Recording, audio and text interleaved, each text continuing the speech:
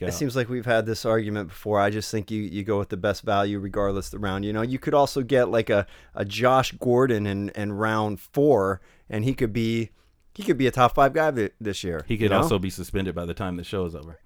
He could be, but I mean, you got to go with the best value in whatever round you are. No, that's how I feel. No, Gordon scares me because it's just one of those things where you've seen the potential. You've seen him do stuff on, he's as good as anybody. Oh, sure. But he seems like he has his head on straight this year. Yeah, well, it did the other 2 times too. And the thing is as you're trying to put your team together and try to, build to win, getting the news that, it's not an injury thing, he just went off the deep end again. Right, but this guy knows this is his last shot. He knows it's his last shot for sure. They're probably testing him before lunch and before dinner. He's probably getting tested several times a day.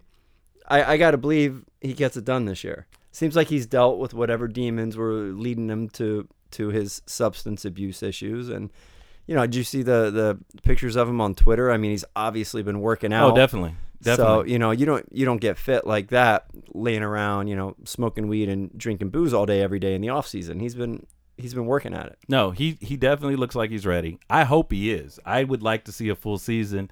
And actually, that's what I need before I look at him maybe next year. Or if he has a great first half of the season and I need a receiver, maybe I give him those 5-6 games before maybe I look at a trade.